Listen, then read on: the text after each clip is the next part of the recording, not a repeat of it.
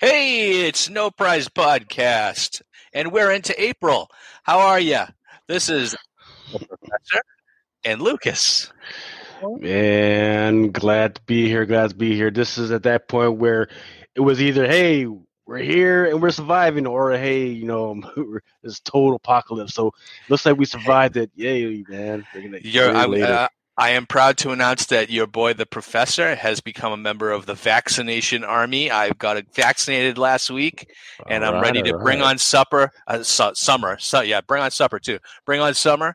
Bring on get rid of social distancing. Take the freaking masks off. I'm ready. I'm Oh, not don't do that catching yet. Don't anything. don't don't take the mask off yet. Don't take the mask off yet. Mm-mm. No. Ah, No. I mean, I understand. I understand. Even though I might not be able to catch it, I can still spread it. So I'll keep my mask on until our fearless leaders say we can take them off.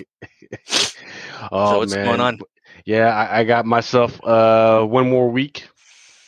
Next week, I should be among the vaccinated as well, Nice. which would be great because right now people are starting to try and ramp up conventions, right? So that's going to Oh be my God, interesting. that is what I want. Like I can't wait. The one of the there's two big ones that I go to. I go to Terrificon down in Mohegan Sun in Connecticut, and I go to Rhode Island Comic Con. And sometimes when I can get up there is Boston. I really like Boston because I don't think the venue's big enough, and it's always super crowded. Well, they're all super crowded. Let's face it, right? But Boston seems to be the hardest to get to and get around in.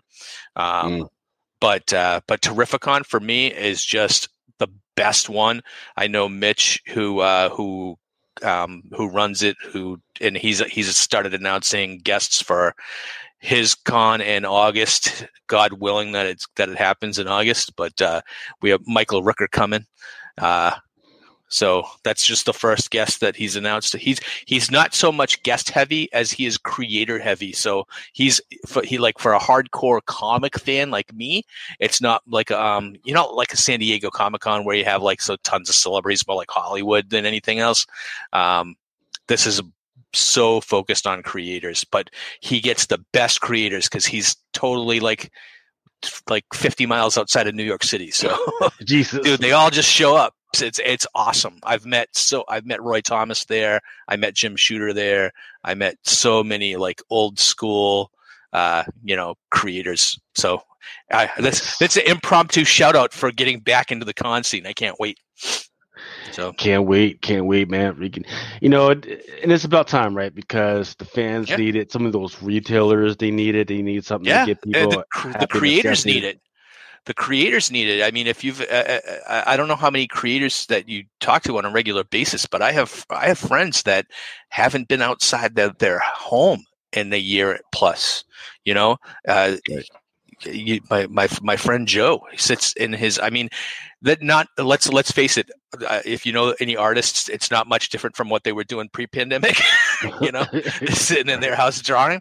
But not being able to go out and sell their stuff, sell prints or get people to look at their work and actually like make an impulse buy. That's how these guys stay alive, man. And that's Yeah.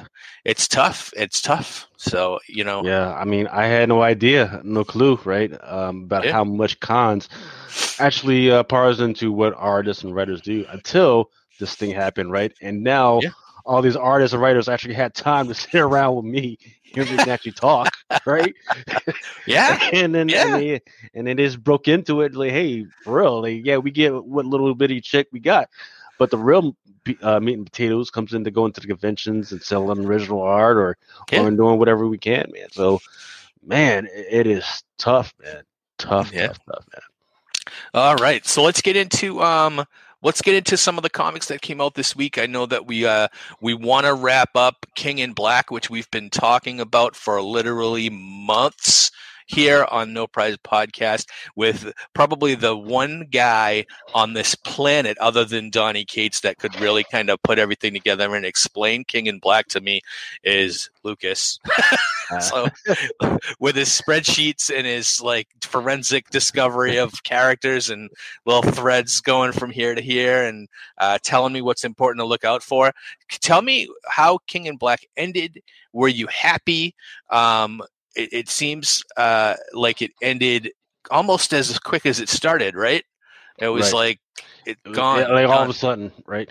So yeah, here's what I will do. And so first, let's give credit to some of the main people that had anything to do with it, and that's Donnie Cates, Ryan Stegman. He did a lot of the interior work for this. Um, J.P. Myers and Ryan Stegman on this, Frank Martini and Jackson Keith, VC's Skeleton Close as the letterer.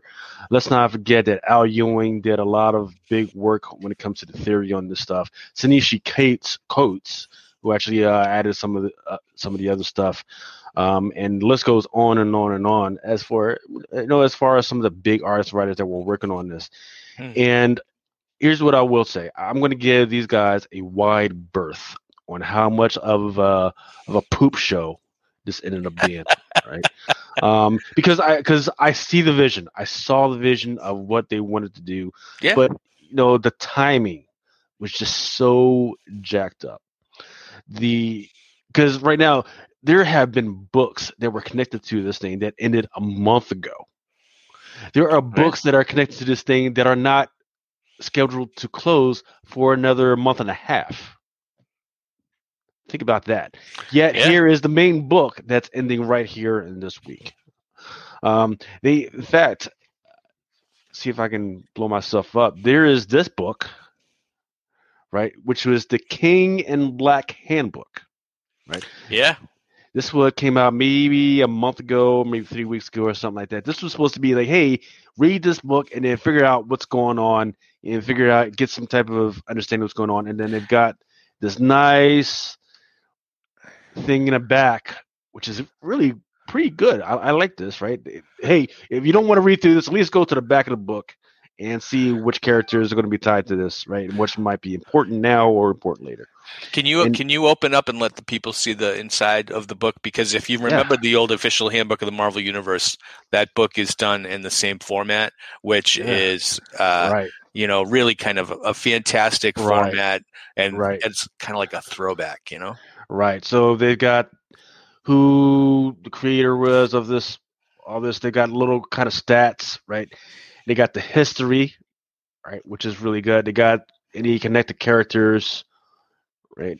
Um, let's see. Let's go to. I mean, some of these characters have like 2 or 3 pages. Some of them have like half a page, right? Mm. Which interesting is that some of these characters actually have like stats, which is weird. Yeah, no, but that's the kind of thing that I was cool. The old official handbook of the Marvel Universe attempted to create kind of a power set, like who's stronger than who and who's faster than who. Um, Right. and I liked that because it gave more feel to it. Except everything's open to interpretation, right? So Right, you know, exactly. And this was supposed to be the thing that clarified, like, hey, this person is more powerful than this person, and this is why. And then, unfortunately, it's not clear enough, but actually, it is a little bit clear. So, right over here, those are the notes. So, even if you can't read the whole book, just at least jump to the notes, right? Um, and read why what they think is important about that character. And then, of course, always important is that, and it's not on this particular page, it might be on the next page. Oh, actually, it's yep, there we go. First appearances, right? Because there's oh, always, okay. yeah, there's always a battle inside the community of what's the first appearance of this one, and nope, this is where it clarifies what the first appearances. So also in here, me go to this one because remember the big theory or the big myth about what's going on with Null is that he was at one point battling this god, Right. right? They never. So here's where it gets dicey for me because I had the theory and I know that everything that they were pointing to was supposed to be all about it. Was that the Thor either has a great great grandfather, or there's this other guy out there. His name was Boar, who was attached to this, who's most likely was this, right? And they had the whole Valkyrie. They had this whole Valkyrie story about it. They had the store number 5 story about it, about what's going on. I was like, oh, okay, this is definitely going to connect to it. Well, they didn't have enough time to run through that story and connect it. There was storylines regarding Acer, which is where King Fraja, that was Thor's natural mom until Avengers. Don't get me started. You know what? We're going to have to. We're going to have to talk about that as well. We're going to have to run through that as well, right? Yeah. So there's all these other little pieces out there. So once again, you go to the back of the book, you see all the little characters, all black, anti-venom, Big Mother, which was really interesting, right? Because Big Mother was around even during the time of Conan, which is what made Conan so interesting. And actually, I started to pay, because Conan would come in, I'd be like, whatever. But now I actually started reading through the language and how Conan was actually written, and I was like, oh no, that's actually connected to King in Black, right? Because they got even cute little maps that attaches it to or connects it to Thor and that world and Atlantis, right? Where all those guys are, and it was kind of interesting. Carnage, Ghost Spider, Gruntle, Clintar, Marquis Radu, Mr. E, which is kind of big inside the Spider-Man universe again. That was right. Victoria Montesi, Lee Price, Scream, Sleeper, Rex Strickland, Telcar, and Wraith, who is dead right now, apparently, until further notice. So why they feel the need to point out this Wraith versus other characters right now, who knows, right? And don't forget, they brought back Cletus Cassie's great-great-grandfather. Huh?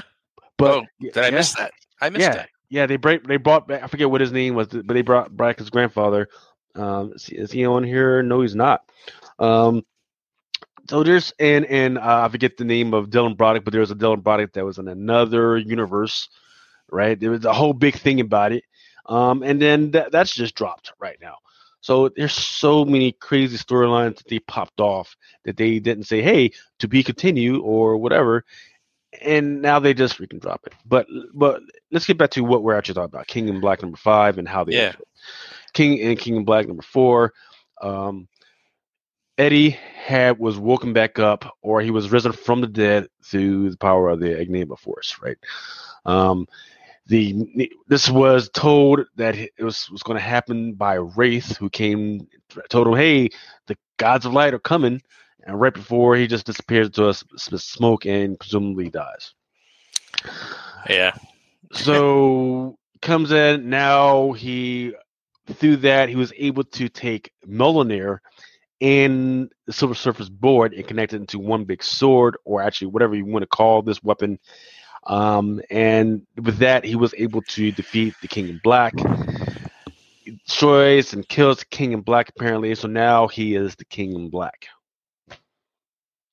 That was it. That's all. This was Donny Cates' 2 to 3 years that they've been. Actually, it's been 7 years that they've been combining all this.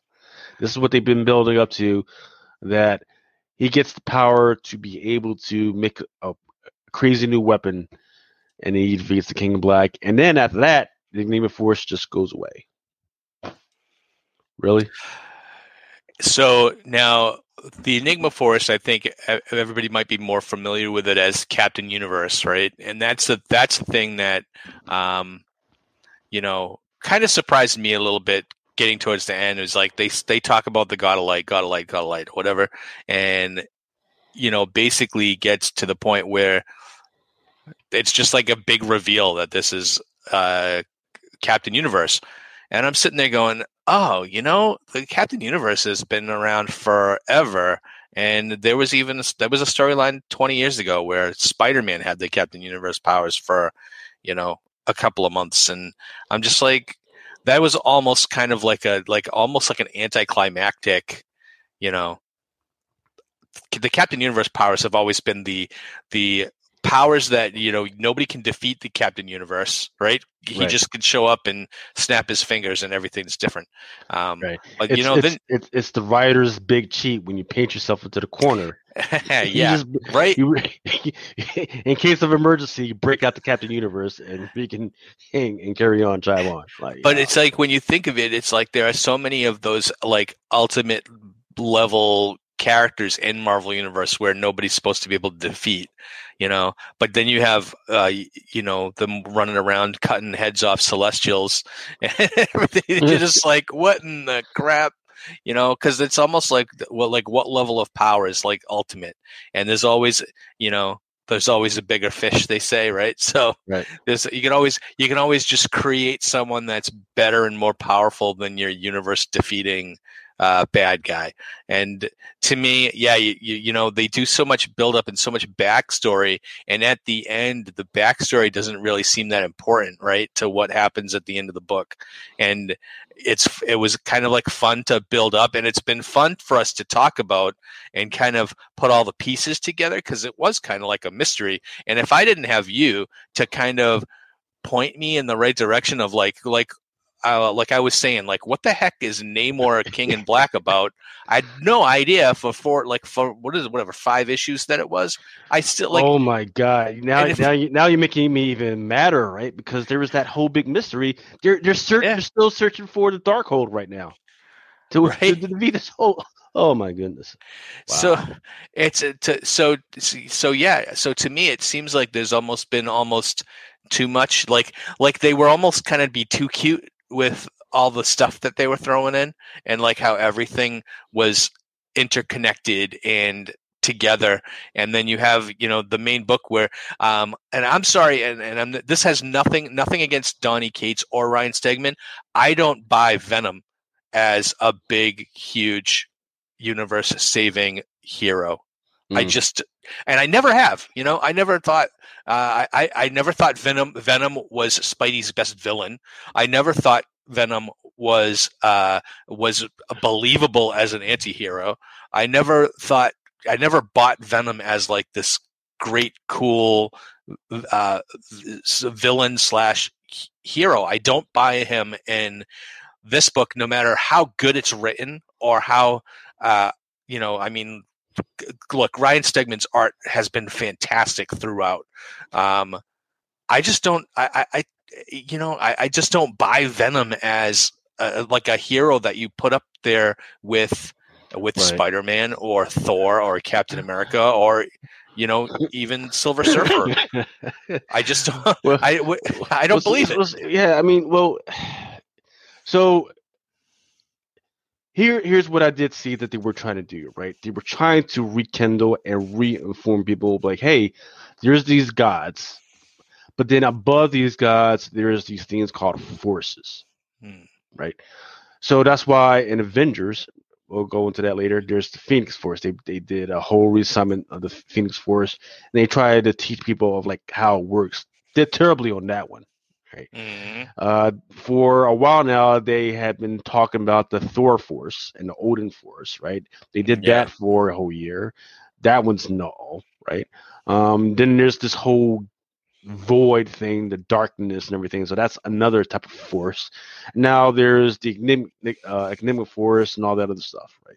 So that's what they were trying to do, but and they were taking the time, and I was loving it. That's great, right? But then at some point, all these other side books just became nothing.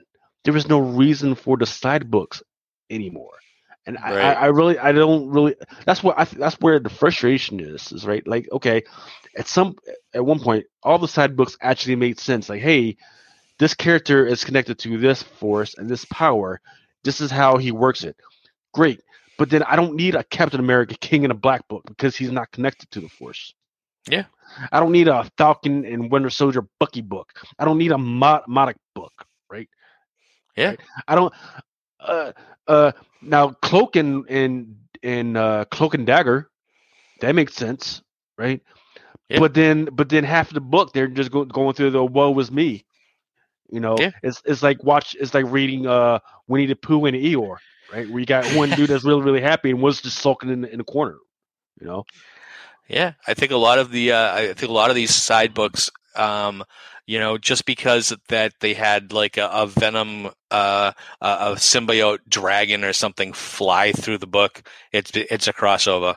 And for me, there are certain characters that got King in Black crossovers that I thought should have maybe tied in more to the story. Like I think didn't Black Knight have a story in there? Yes, And what was that yes. about? And what was I mean, other than to shill his book coming out next month, right? So they give him a King in Black crossover. Union, which was supposed to be an Empire crossover that got Hmm. pushed to King in Black, which didn't even figure into the whole story at all. Black Cat had a crossover just last month and was was really just because some symbiotes were running through the streets, and that's it. I just think, yeah, you're right. There seems like to have any excuse to throw a crossover book in there. Daredevil crossed over right in the middle of his freaking storyline, right in his main book. That didn't Yeah, it did and it didn't amount to anything, right? It was just like a five exactly. second Daredevil, Matt Murdock in the symbiote Yeah, for a minute and a half. right. He literally turns into a symbiote. He he fights it off, and then the next issue, he's back in jail, just sitting around like nothing happened. Yeah, it's almost like this is where I feel like editorial kind of takes over and says you have to do a King in Black crossover. But then at the end of the time, we don't care if it makes sense. We don't care if you do it. And I think the writers like who do you really think Chip Zdarsky wanted to friggin' interrupt his excellent storyline that's going on in Daredevil right now to throw a friggin' crossover in? Of course No, not. no. So I think that it it that ends up at like in spite of it, like they're just like, okay, F you. Here's your crossover. Now let me get back to my story. you know. I mean, on one hand, it makes sense, right? So I'm talking about for the Daredevil, right? One little speaky little thing, it makes sense, right? Because there's the little girl, she lost her mother due to what was going on with King in Black. Gotcha, Yeah. right? But then you didn't need to actually go inside the prison where Daredevil was and turn him to the symbiote and make a whole big deal of it. There is Yeah. zero point to that. Sword, right, which is that whole NASA special ops thing that's happening with the X-Men, right? They did a whole King Black thing with that. What's going on with that? Yeah. Who Um, knows?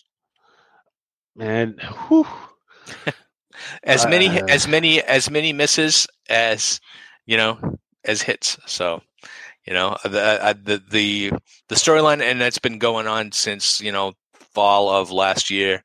I'm glad it's over. Let's get into and I'm sure we have the next event that's coming up, which is going to be Heroes Reborn again.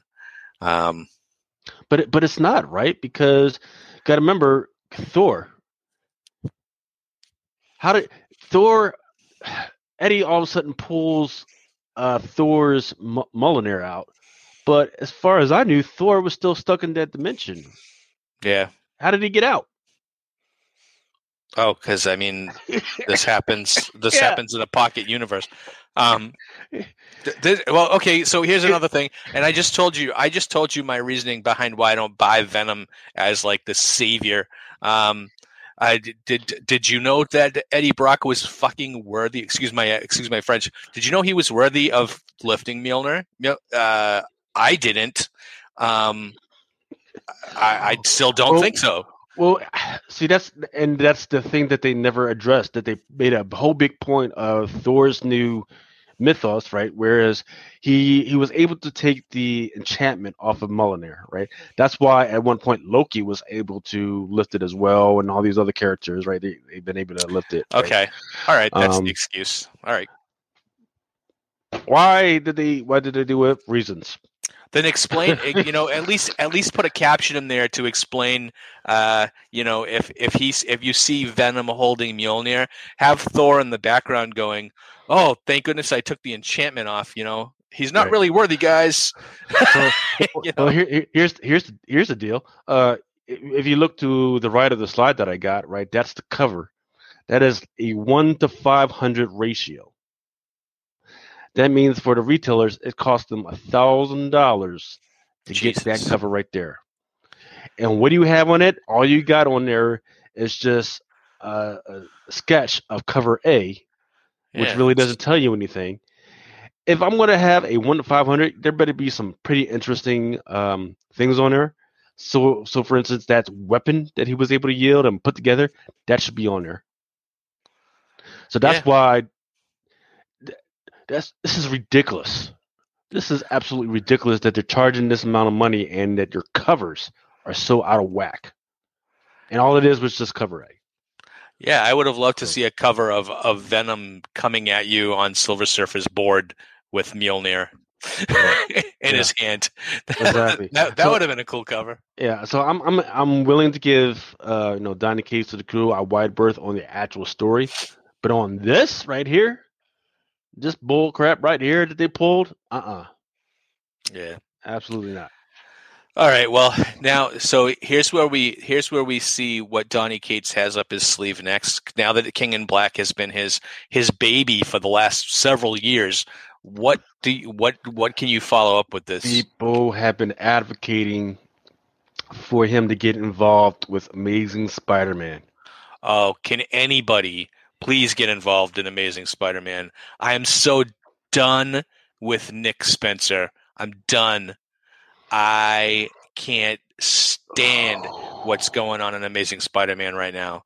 It's it's shameful, really, when you think about and how convoluted was this issue, where at the very core of this issue, and you could tell by the cover, you have like a Romeo and Juliet type story between Randy and Tombstone's daughter. I can't even remember her name, but she's the new Beetle.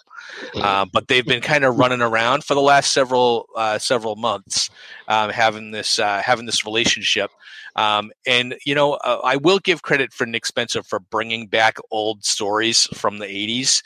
And there was an old story in the '80s where that's when Tombstone made his first appearance. He was a hitman after Joe Robertson, and so now this like flash forward 20 years later, 30 years later, and now we're dealing with their two children in a relationship. All this time while we're supposed to buy that Spider-Man and his I can't believe it, his sidekick Boomerang Yeah, yeah. are Oh, are and trying to put. don't forget they got a super pet now. Oh my The little God, gremlin dude. the little Magog or Gog or whatever the Yeah. heck his name is. Yeah, don't get me started on that. And the fact that they have this whole thing. This it seems like, and I really hope that this is Nick's like last arc on the book, because it seems to me like he's just throwing everything at the wall with this storyline, with the new costume and bringing kind of J. Jonah Jameson in for to do what he does, and with Nora Winters. There's so many characters right now, you can't keep track of them all. In fact, if you pour through this book, it's like they shift scene almost every page, right? Right. And then every page there's a different villain or someone coming out of the woodwork or some kind of plot. Like, I mean, from the first page we have Norman and Kingpin, and then switch scene to Spider-Man and Boomerang fighting Hammerhead and the Owl, and then you shift again to we have Tombstone and the Beetle, and then by the end of the book we have the Crime Master. Like, what the heck is going on? How am I supposed to keep track of all these people? And it's insane. And I get it that Nick's supposed to be like, there was a time that I loved that Nick was on this book. Now I'm just so ready. I'm ready for new ideas. Dan Slott took 10 years to wear out his welcome on Spider-Man. And now Nick is in year 3 or 4, and I'm so ready. But let's say, Federico Vincentini, great art. I love the art in this book, but it's Yeah. just it's too busy. There's too much stuff going on in this book. Yeah.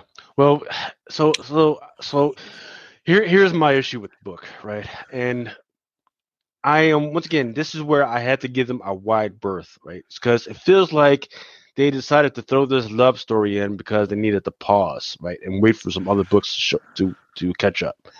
Because it was just a couple months ago that we were in that whole Order of the Web storyline where you had Ugh. Miles Morales, Silk, Madam Web, Kindred. yeah, Sorry, I didn't Kindred, mention yeah, Kindred. Kindred's in this book too. yeah, Kindred, right? And then all of a sudden that thing ended, right? Because you had Kindred and you had Moreland, right? Yeah. Moreland just showed back up, right? And then okay, now we're switching avenues. It's like okay, and then I was disappointed that they went off of that because I could see where they were going with that. And they're like, okay, now we're going to do this. And then they said, okay, now we got the tab of life and destiny. I was like, oh, okay, gotcha, because this connects to the King in Black. Gotcha, makes sense. Fine, I'm down with it. But here's the problem: now they've got this whole Romeo and Juliet storyline, like you said, Mm-hmm. and but the whole life and tablet thing is kind of in the background. There's like nothing happening. Look, if you look closely, they've got the life and death tablet freaking taped up, right? Um, Yeah. this was What's up yeah with that? yeah. I don't know, man. I don't know. This is that's been a storyline that's been happening since like the '60s. Like I'm dead serious, like Yeah. 1963. Yeah. For Volume One Spider-Man. So, but in fact, I broke it down in a few episodes ago, like what this means. What this means for King of Black. This is a huge freaking object for King of Black. This is a piece of a thing that Namor is currently looking for right now. He's currently headed to Lemuria. They're currently looking for this thing right now. It was like, okay, this makes sense. I love this. Let's do this. But this whole thing with this whole Romeo and Juliet thing where they come on guys, get a hotel room. Get a hotel room, right? Yeah. Especially once again, Nick Spencer, I see maybe this was another storyline that he wanted. Should have been like in the background or some stuff, right? Yeah. And the thing about it is maybe, and I've seen this all over the place. Marvel is trying to move towards, hey, look what manga is trying to do. They are intermixing romance along with the storyline, so let's do something like that. So Nick Spencer, not really understanding how manga works, put this in there, right? Because okay, girl likes guy, guy likes girl, right? But in his mind, girl likes guy, guy likes girl. They kiss immediately. No, no, they're supposed to see each other in the hallway and then think about each other for like the next year or so, right? Before they even hold hands. Mm-hmm. And this one, they're out there making out, freaking doing whatever, doing the nasty on rooftops. Well, they just in this issue they showed their first encounter, and the Beetle broke into their house to kill Fred, to kill Boomerang, and runs into Randy, and they end up knocking boots right there. Like first encounter, like just he's sitting there eating a bowl of cereal, and he looks and he goes, "Oh hey," and then her costume's off. So so, Yeah. so what the heck, Like, you know? yeah, nah. I mean, we are already at the argument phase for this relationship. Huh? Oh Huh? yeah, you told me you were gonna stop robbing banks, right? Yeah. That is the argument phase that happens in this issue. Like she's like, and my friends told me you were going to try and change me, and they're going back and forth. I'm like, whoa, wait, you didn't even. This is this should be. I should be having more conflicted emotions about what's going on with them arguing back and forth. But you know what? I can't because I don't care. There was no build up to this Yeah. relationship. There was no build up to what they have. There is no support. Like, hey, he supports her, what she's doing, she supports him, and there is no at some point where. So you brought up a great point, right? He thought that she said this. She thought that he meant this. I have Mm-hmm. never seen them talk about this in any of the issues. Oh yeah, it's like a relationship in fast forward. You know, next issue they'll be broken up, or one of them will be dead, right? So Maybe this both of them will be dead. right. So this could have worked as a pause, but they didn't do it correctly because it's just missing. It's just all of a sudden they're in this thing. Now they're all of a sudden fighting. Yeah, and then, and It's this whole background of Spider-Man with the new costume, that just seems like something that's happening. It doesn't seem like a plot point at all. It's just like, oh, he's got the new costume with, and he's getting likes on Instagram or whatever. It's that. What's the point? I mean, Spider-Man's always been that menace out there on the papers or whatever. Anyway, what does he need this for? It's not like he wants to be a social media darling, right? I don't think Peter doesn't care about that. So that to me is just like, where's this going? I mean, other than the fact that because it gives, it gives them an excuse to throw another costume at us. right. Yeah, and that's It's another dumb. thing. And that's another thing. That whole costume thing, right? He's just all of a sudden just given a costume. Where in cartoons and in manga and all that other stuff, the key character has to earn that. Right. Yeah. There's a transition phase where the character earns the right to it and then learns how to use it. That way we are learning and earning the right to understand that costume along with the character. It was just in this one, it was just 2 panels. Oh, and now he's out and about freaking fighting supervillains. Come on now. Oh yeah, and look what it does, and be surprised at everything. To me this. It seems like he's like Nick has these ideas, and it's just almost like it's diarrhea on the page. He doesn't flesh anything out. And to me, if it's diarrhea on the page, it's diarrhea when I'm reading it. So, I don't know. I hate saying it because I love Spider-Man as a character, but this is really kind of the only place you get amazing Spider-Man. Is Peter Parker, right? It comes out twice a month. But it's about to come out more than that because I think next week is going to be the Spider's Shadow. So it's going to be what if Peter Parker allowed Venom to take over instead of just I don't know. costume.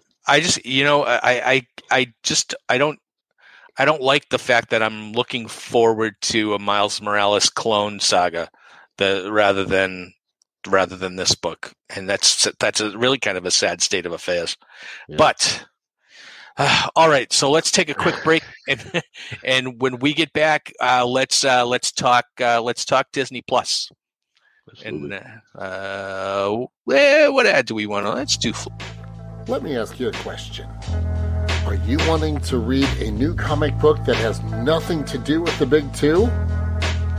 Are you tired of looking through countless titles and have no idea where to begin? Well, don't you worry, because the Random Dude Josh and Johnny the Machine Hughes has the podcast for you. Flipside Focus, only on the Undercover Capes Podcast Network. All right. So make sure to check out Flipside Focus. It's all about indies and not about the big two. Or check any of the multiple podcasts that we have going. They're all really good. All right. So Disney Plus, man. Hey, before we get into Falcon Winter Soldier, episodes 3 and 4, they dropped a new trailer for Loki this week. Right. Did you see it? Did I see it? Yes, man. Oh. Took some time to check it out, and of course it looks great, right? Looks great and amazing. Yeah, so I haven't had a time to really go into analysis on each and every single piece, but I love what's going on right now. They mentioned the time travelers, right? And then when you start going into what's going on with the time travelers, there's my pick of the book that a lot of people are ignoring right now, which is any book that's associated with King the Conqueror and Immortus, right? So time travelers, their first appearance was Mighty Thor number 243, King Conqueror, and we already know that he's already been cast. Right? Yeah. So his first appearance was Avengers Volume 1, number 8. So what do you think about King the Conqueror's first appearance in MCU being in the next Ant-Man movie? Really? Don't you think? Yeah, that's he's been cast in the Ant-Man and the Wasp Quantumania, which is the movie coming out, I think not till 2023. Yeah. But such a big that he's the next big baddie, right? Right? He's not. Right. He's the next Thanos. Right. So it makes sense. So here's what they got to do. They're going to take their time because they need to build it up, right? So once again, my theory is the way that Marvel works is they take the time to build it up in the comics first, right? They give them appearance after appearance after appearance. That way, that when they finally give him his own like one shot, it kind of corresponds inside what's going on with the movie, some way, right? So, for instance, the Red Guardian was showing up all of a sudden. Madam Mask, and I'll get into her a little bit when we go into the Falcon and Winter Soldier stuff. And there's all types of characters that they've been pulling and pushing. Oh, even MODOK, right? They've been pulling in and pushing every once in a while to get people to say, "Oh, this is kind of who this was," and so it's not just thrown on them, right? But I have a feeling that there's all types of other. Because remember, King the Conqueror is not just King the Conqueror. There's like about 6 or 7 other characters that's him, just in other bodies or other looks, right? So they're most likely sprinkling that in amongst other TV series. So, for instance, I have a feeling that in WandaVision he's already there. In some of the other stuff regarding Loki and Avengers, he was already there. And they're going to go back and say, "Hey, see, he was here. We told you right here." They're going to do that type of thing. Yeah. So now that you mention it, I think we might actually see King the Conqueror first in Loki. Because doesn't it make sense that King would be kind of maybe a member of the Time Variance Authority? That kind of gets that maybe goes sideways, maybe, because this whole the trailer reveals that Loki gets apprehended, let's say, by the Time Variance Authority. Last time we saw Loki was in Avengers Endgame, right, when he grabbed the Tesseract and disappeared, which at the time, any Marvel fan that realized this was like, "Oh, Loki just messed up the time stream." When that happened in the movie, that's exactly what my thought was. I was like, "Oh, he just messed up the time stream," but then they never went back to it. So I was like, "Oh, okay." So that's going to be future stuff. And then, and I just want to shout out Owen Wilson's character in Loki is a total homage to Mark Grunwald, who the spirit of Marvel in the 80s and in 90s, and the writer of Captain America for over 10 years. But he also was what we call the keeper of continuity, the continuity king.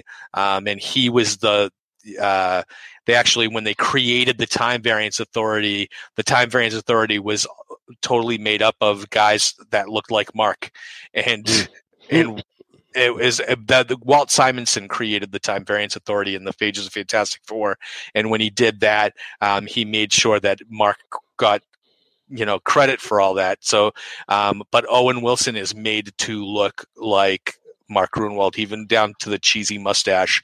And I thought that's a great shout out, and I really kind of hope that maybe he gets a little press for this when Loki comes out. I hope someone mentions it somewhere other than here. But Loki, this seems like this is going to be where I thought WandaVision was kind of going to open up the other worlds, like the multiverse, to us, where actually we're probably going to have to wait to Doctor Strange for that now. Loki is going to open up the kind of the what if type stuff, right? Right. Loki opens up the I'm going to mess with time and change everything. And this is where I think you're going to open it up, where we can get diverse characters like an Ironheart, right? Because we can have we can have stuff like that where Loki just messes with the time stream, and now all of a sudden maybe maybe Riri's Iron Man instead of Tony Stark, right? Really So interesting. yeah, I'm doing this off the top of my head, right? This is where you can get a She-Hulk, right? So maybe you have right. She-Hulk come out instead of Banner, and maybe Banner doesn't really even exist anymore, and now it's Jennifer. Right. So certain things, I think that this might be the most important of the original 4 Disney Plus series that were announced, because you can do so much with this, and we know we have a What If show coming, the cartoon, right? Which has, I'm sure we're waiting for this show before they do the What If, right? Right. I think it's interesting. Right. Go ahead. And we know that within the new Spider-Man Spider-Man movie, I forget what it's called, but we do know that they are going to be messing around with multiverses and perhaps time and all that other stuff. So No Way Home. Right. So that's going to be interesting to see what's going on with that one. Yeah. They've already been starting to mess around with that stuff in Ant-Man. Doctor Strange, he did a whole big thing where he messed with time over and over and over again. No, the whole time thing was supposedly the whole time thing was messed around with in the whole the last Avengers movie, or Endgame, right? But once again, my suspicion is that when they jumped, they didn't come back to the same universe, right? So there's all types of clues that's probably what's happening, because later on in Ant-Man 2, Goliath says, and he's teaching in class, he says, yeah, you can jump around to something that's like around. And he's like, yeah, but when you jump around, you don't jump back to the same universe that you jumped at. So he literally comes out and says that when he's explaining that to his class. So there's all types of ways to go around with it, and I'm happy to see they're doing this. These little standalone movies with Loki and all this other stuff is going to be great. The Young Avengers stuff, I see them building up to that. What else we got? We got the Eternals movies that's supposed to be coming out, right? Yeah, I don't know if you saw. I saw it last week because it was right on when I log in on the MSN.com. There was a write up. Some Reddit user apparently saw an early screening of the Eternals movie and spoiled it on Reddit, like scene by scene. Like it was terrible, even down to the post-credit scenes.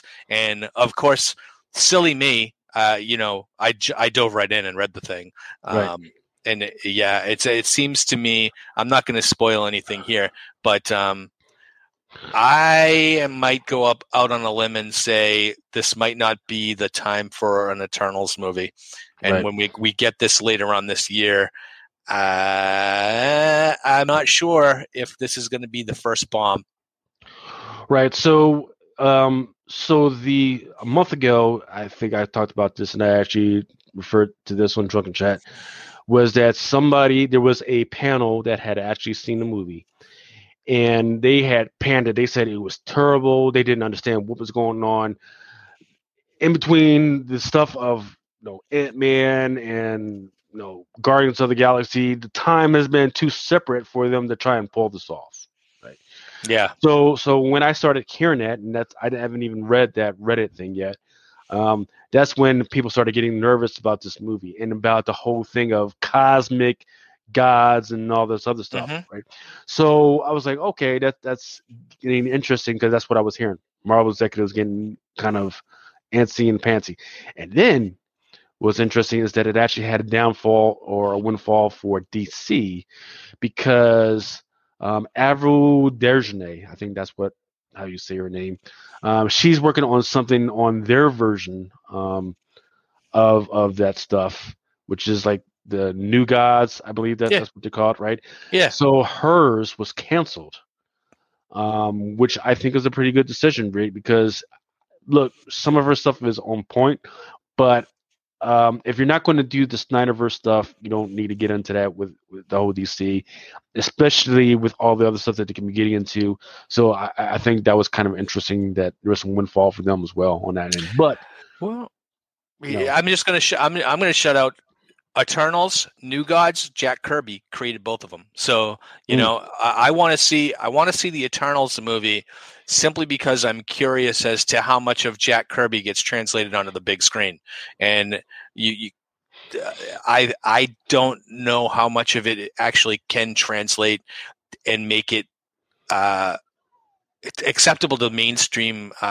First, mainstream fans are going to be super critical because it's not Kirby enough, right? Or it's not. It's too Kirby, maybe even too Kirby, right? Because it's it's I hate saying this. Kirby sometimes is an acquired taste. His art is now revered as he's like the king Kirby, king of Marvel. But his writing is horrible, and he wrote Eternals and he wrote New Gods. So the Eternals, while visually derivative of New Gods, because he went to DC, created the New Gods, and then came back to Marvel in '75 and created Eternals, which everybody said New Gods light kind of. But I want to see. Honestly, I would probably much rather watch a New Gods movie than probably an Eternals movie. Right. And even though they came out with I think Eternals had the first appearance of the Celestials, and the Celestials have appeared as the creators of the Marvel universe since then, since 1975, and visually they all look stunning. And they appear in the Eternals movie. That we've seen screenshots of them already. I just don't know. I don't know if the Marvel fan is ready, or the the casual MCU fan is ready to see something much along the lines of the creation, and something almost where I feel like maybe might be interpreted in a biblical sense. Right. And once again, I've said it before, Marvel's get nervous when it comes to that biblical stuff, right? Yeah. Which is why we haven't seen Mephisto yet, right? Because you can't just come out with the devil, right? Yeah. We can't have Moms of America freaking in the streets stampeding, or freaking boycotting Disney Plus, because you had to have the devil and stuff, and especially because there are times when the Mephisto is, a light character compared to the other devils, so they don't want, people showing the devil in any type of light like that. We don't want you to like him. We don't want you to like Mephisto when you see him. Right. All right. Yeah. Let's get. So I'm looking at the time. Let's talk about Falcon and Winter Soldier. We kind of get off on tangents a lot, especially when it comes to projecting what's going to happen in Disney Plus. All right. Hey, we're 2/3 of the way through. I mean, this is a 6-episode limited series. This is almost like a 6-hour epic movie, right? And every episode you're getting this chapter where I think it's cinematically it's standing up with anything MCU has put out. Absolutely. It's not WandaVision, right? Because WandaVision was fun because I liked the theories. I liked going panel by panel and second by second. No, this one is, hey, this is happening. This is why they're getting ready to punch each other out. This is why. This is the time and when turns when the good guy becomes the bad guy, and when the bad guy becomes good guy light, right? So there's all types, and once again, and this is where the guys who are terrorists, you get to understand why they did what they do. And Marvel has been great at this, is making sympathetic villains. And like almost borderline, right? Like we know that they're the villain of the piece, but I kind of agree with them.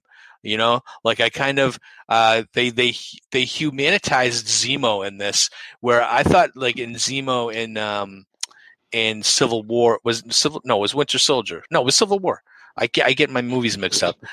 When he was in Civil War, it was just he was the bad guy for the bad guy, but even then, you kind of felt for him because he lost his family and all that stuff, and the Sokovia and all that. But here, they actually kind of pal him around with Falcon and Winter Soldier, and he becomes like the sarcastic, snarky buddy, right? Yeah. And but he's got his own agenda, which we haven't even really seen yet. I mean, you kind of know it's there. I thought the episode 3, when they went to Madripoor, I was so waiting for them to throw some mutant stuff out in there, but we didn't really get anything other than the fact that they were in Madripoor, and that was pretty cool. Yeah. But I liked the setting. This for me, when you think WandaVision, I mean, WandaVision was obviously shot on a sound stage with, you could tell. This is big movie cinema. This is A-list type, big budget stuff that's happening every week. And I love it. I love the characters they introduced. I love Carly Morgenthau. She is such a sympathetic character, right? She is someone that you can totally get behind. And fact of the matter, you see Sam get behind her and say, right, this is, I agree with you, but this isn't the right way to go about this. Right. And the same thing with, Winter Soldier, the kind of like Sam and Bucky, almost kind of like different parallels, but they feel the same way, but they go about things differently. And I just love the characters they introduced. Bringing back Io at the end of episode 3, and then have the Dora Milaje just rip it up in episode 4 was amazing. It was coming. It was coming sooner or later. As soon as they started talking about, well, do you think you could just have this guy walking around? Right. They killed their king. You could just have him just walking around? Is that what you think is going to happen? Okay. Let's see how this works out. It made too much sense. It made too much sense. You had to do it. So we get Emily Van Camp back as Sharon Carter for episode 3, and then she's gone for episode 4. So I don't know if she turns back up. Maybe she was just around for episode 3. But I thought her placement in Madripoor, and they're explaining that she's running from the government ever since she stole the shield, and I'm just like, oh man, Bucky gets a pardon, and they didn't pardon her. I was like, damn. And then you get to John Walker. What, man. This, he doesn't get a lot of screen time in episode 3, but this, and we talked about this last week about where his character arc was going, and we knew at some point he was going to take that super soldier serum, and when they had that scene where when he threw the shield against Zemo's head, yeah, and just took him out, that was way harder than I thought it needed to be. for the special effect, right? I mean, it looked like that thing should have taken the top of his head off. Exactly. Otherwise, like, what is it? Remember, this is supposed to be one of the strongest metals out there. Yeah. Yet it's light enough that you can fling it across the room. Right. So shouldn't it have like a sharper edge enough that you can just kill somebody? Well, I mean, they slice them open. At least. They've shown several times, even in that episode where he throws to get stuck in the wall, right? I just when that thing came and clocked him in the side of the head, I went, "Oh shit!" like out loud, and that to me, and then of course, and then you knew he was taking one of those serums, right? So when Zemo was crushing them all, and like you knew, I'm like, I know there's one left, and he's gonna grab it. And then, but what happened next was off the hook, and I wasn't expecting it, and that was when Lamar gets killed, and right. He flips, right, because he's already taken the serum, and he's gonna have the roid rage, right, and right. And then he just goes out, and then what I was saying earlier, and I mentioned that this has kind of taken a turn and was very reminiscent of The Boys. If you watch the first couple of seasons of The Boys, right. he takes this Homelander turn at the end, and right. he uses the shield in a way that no one has ever seen Cap use his shield, and the visual at the end with that was how the episode had to end. Right. With pure political commentary, right? Yes. So I mean, this is set up for like the last 2 or 3 episodes, right? Because yeah, they even mentioned, I think it was either number 3 or it might have been this one where they mentioned where there's somebody was conversation. And it was like, hey, would you take it? He's like, well, you could take it, right? Because all the super serum does is makes you more you, right? If you were an a-hole before it, you're going to be an even bigger a-hole afterwards, right? So that's what this was really building into, and they were really going into this, and then there's so much even political semiology and coming into this because the stuff about the African American experience, and they're talking about this, right? And then this one was like that. This is what we're talking about, right? Because you got to remember, right before John Walker runs out there and kills a dude in the streets, they were having a big battle inside the building, right? Nobody sees that. Nobody sees that there are people that are fighting for their lives, and that there's a whole big context to what's going on. They don't see that.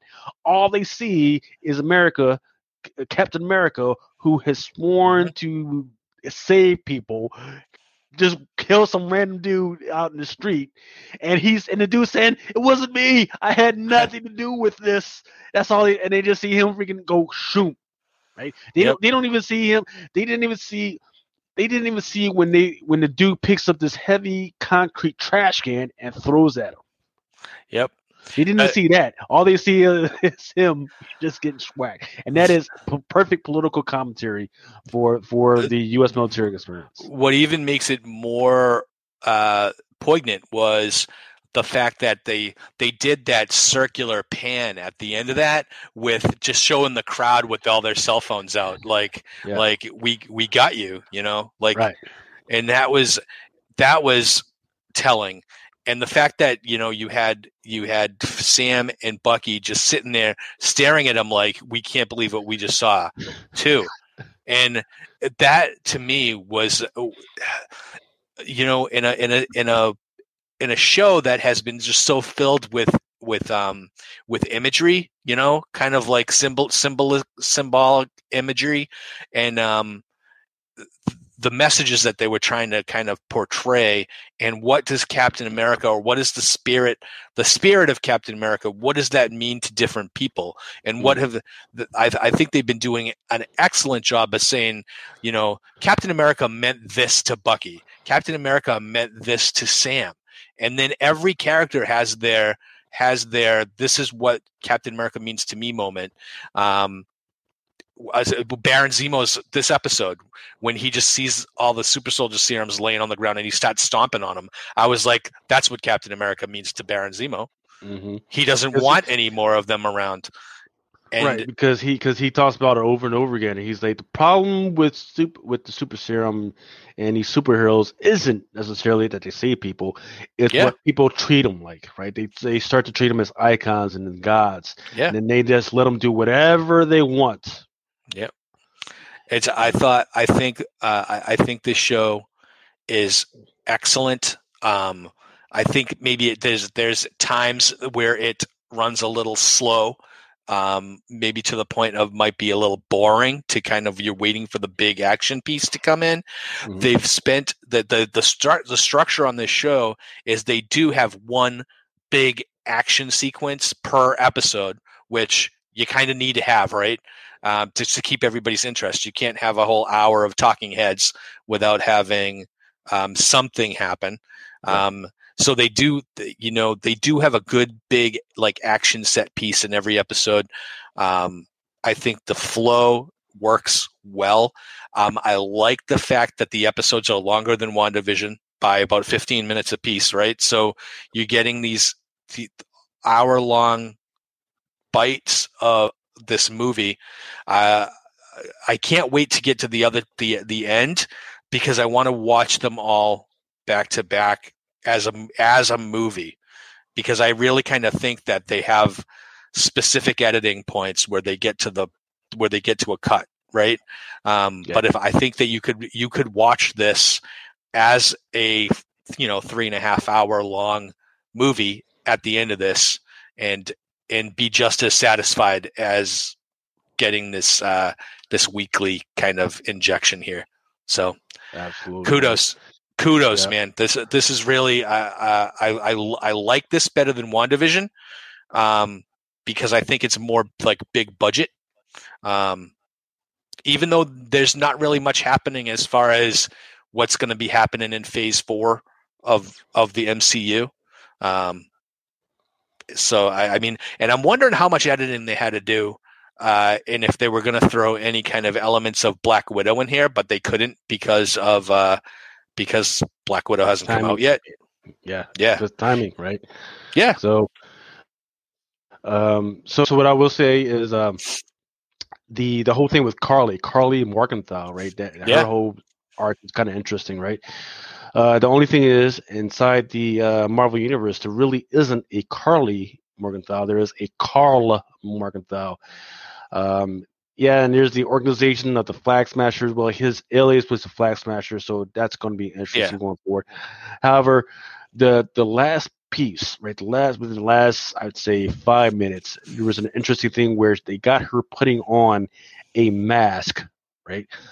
So I'm wondering if that's going to have anything going forward, because you got to remember, I am looking for when they start to introduce Madam Mask, and this would be perfect for them to say, well, we got that whole Market Thaws, man. Yeah, no, this is where Madam Mask starts, right here, right?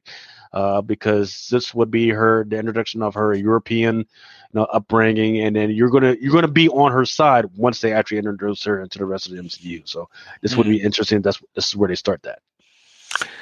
Yeah. Let's see. Now, where did you get? Are they definitely introducing Madam Mask, or is that just something that? We don't know who it's going to be, right? But we do know that they're trying to, right? Because it's supposed to be along with Taskmaster, right? Because she goes right along with Taskmaster and all that other stuff. So we know at some point she's supposed to be there. It's just that in which TV series, movie, haven't heard where she's going to be in there yet. Okay. Cool, because I like Madam Mask. I love her and Taskmaster, my two favorite villains right now. All right. So be back with us in 2 weeks. We are going to wrap up Falcon and Winter Soldier. I can't believe 2 more episodes. We're going to be done. Next episode of No Prize Podcast, we will just break it down for you, and we are, we'll be going headlong into Loki, right?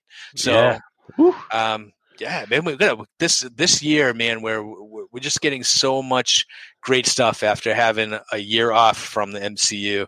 They're back with a vengeance. Yeah. So, well, unfortunately, some stuff has been delayed. So, for instance, Venom 2 that was been delayed. Well, Morbius, we've actually seen a couple of trailers for Morbius, and that's not. I don't even know if that's on the schedule anymore.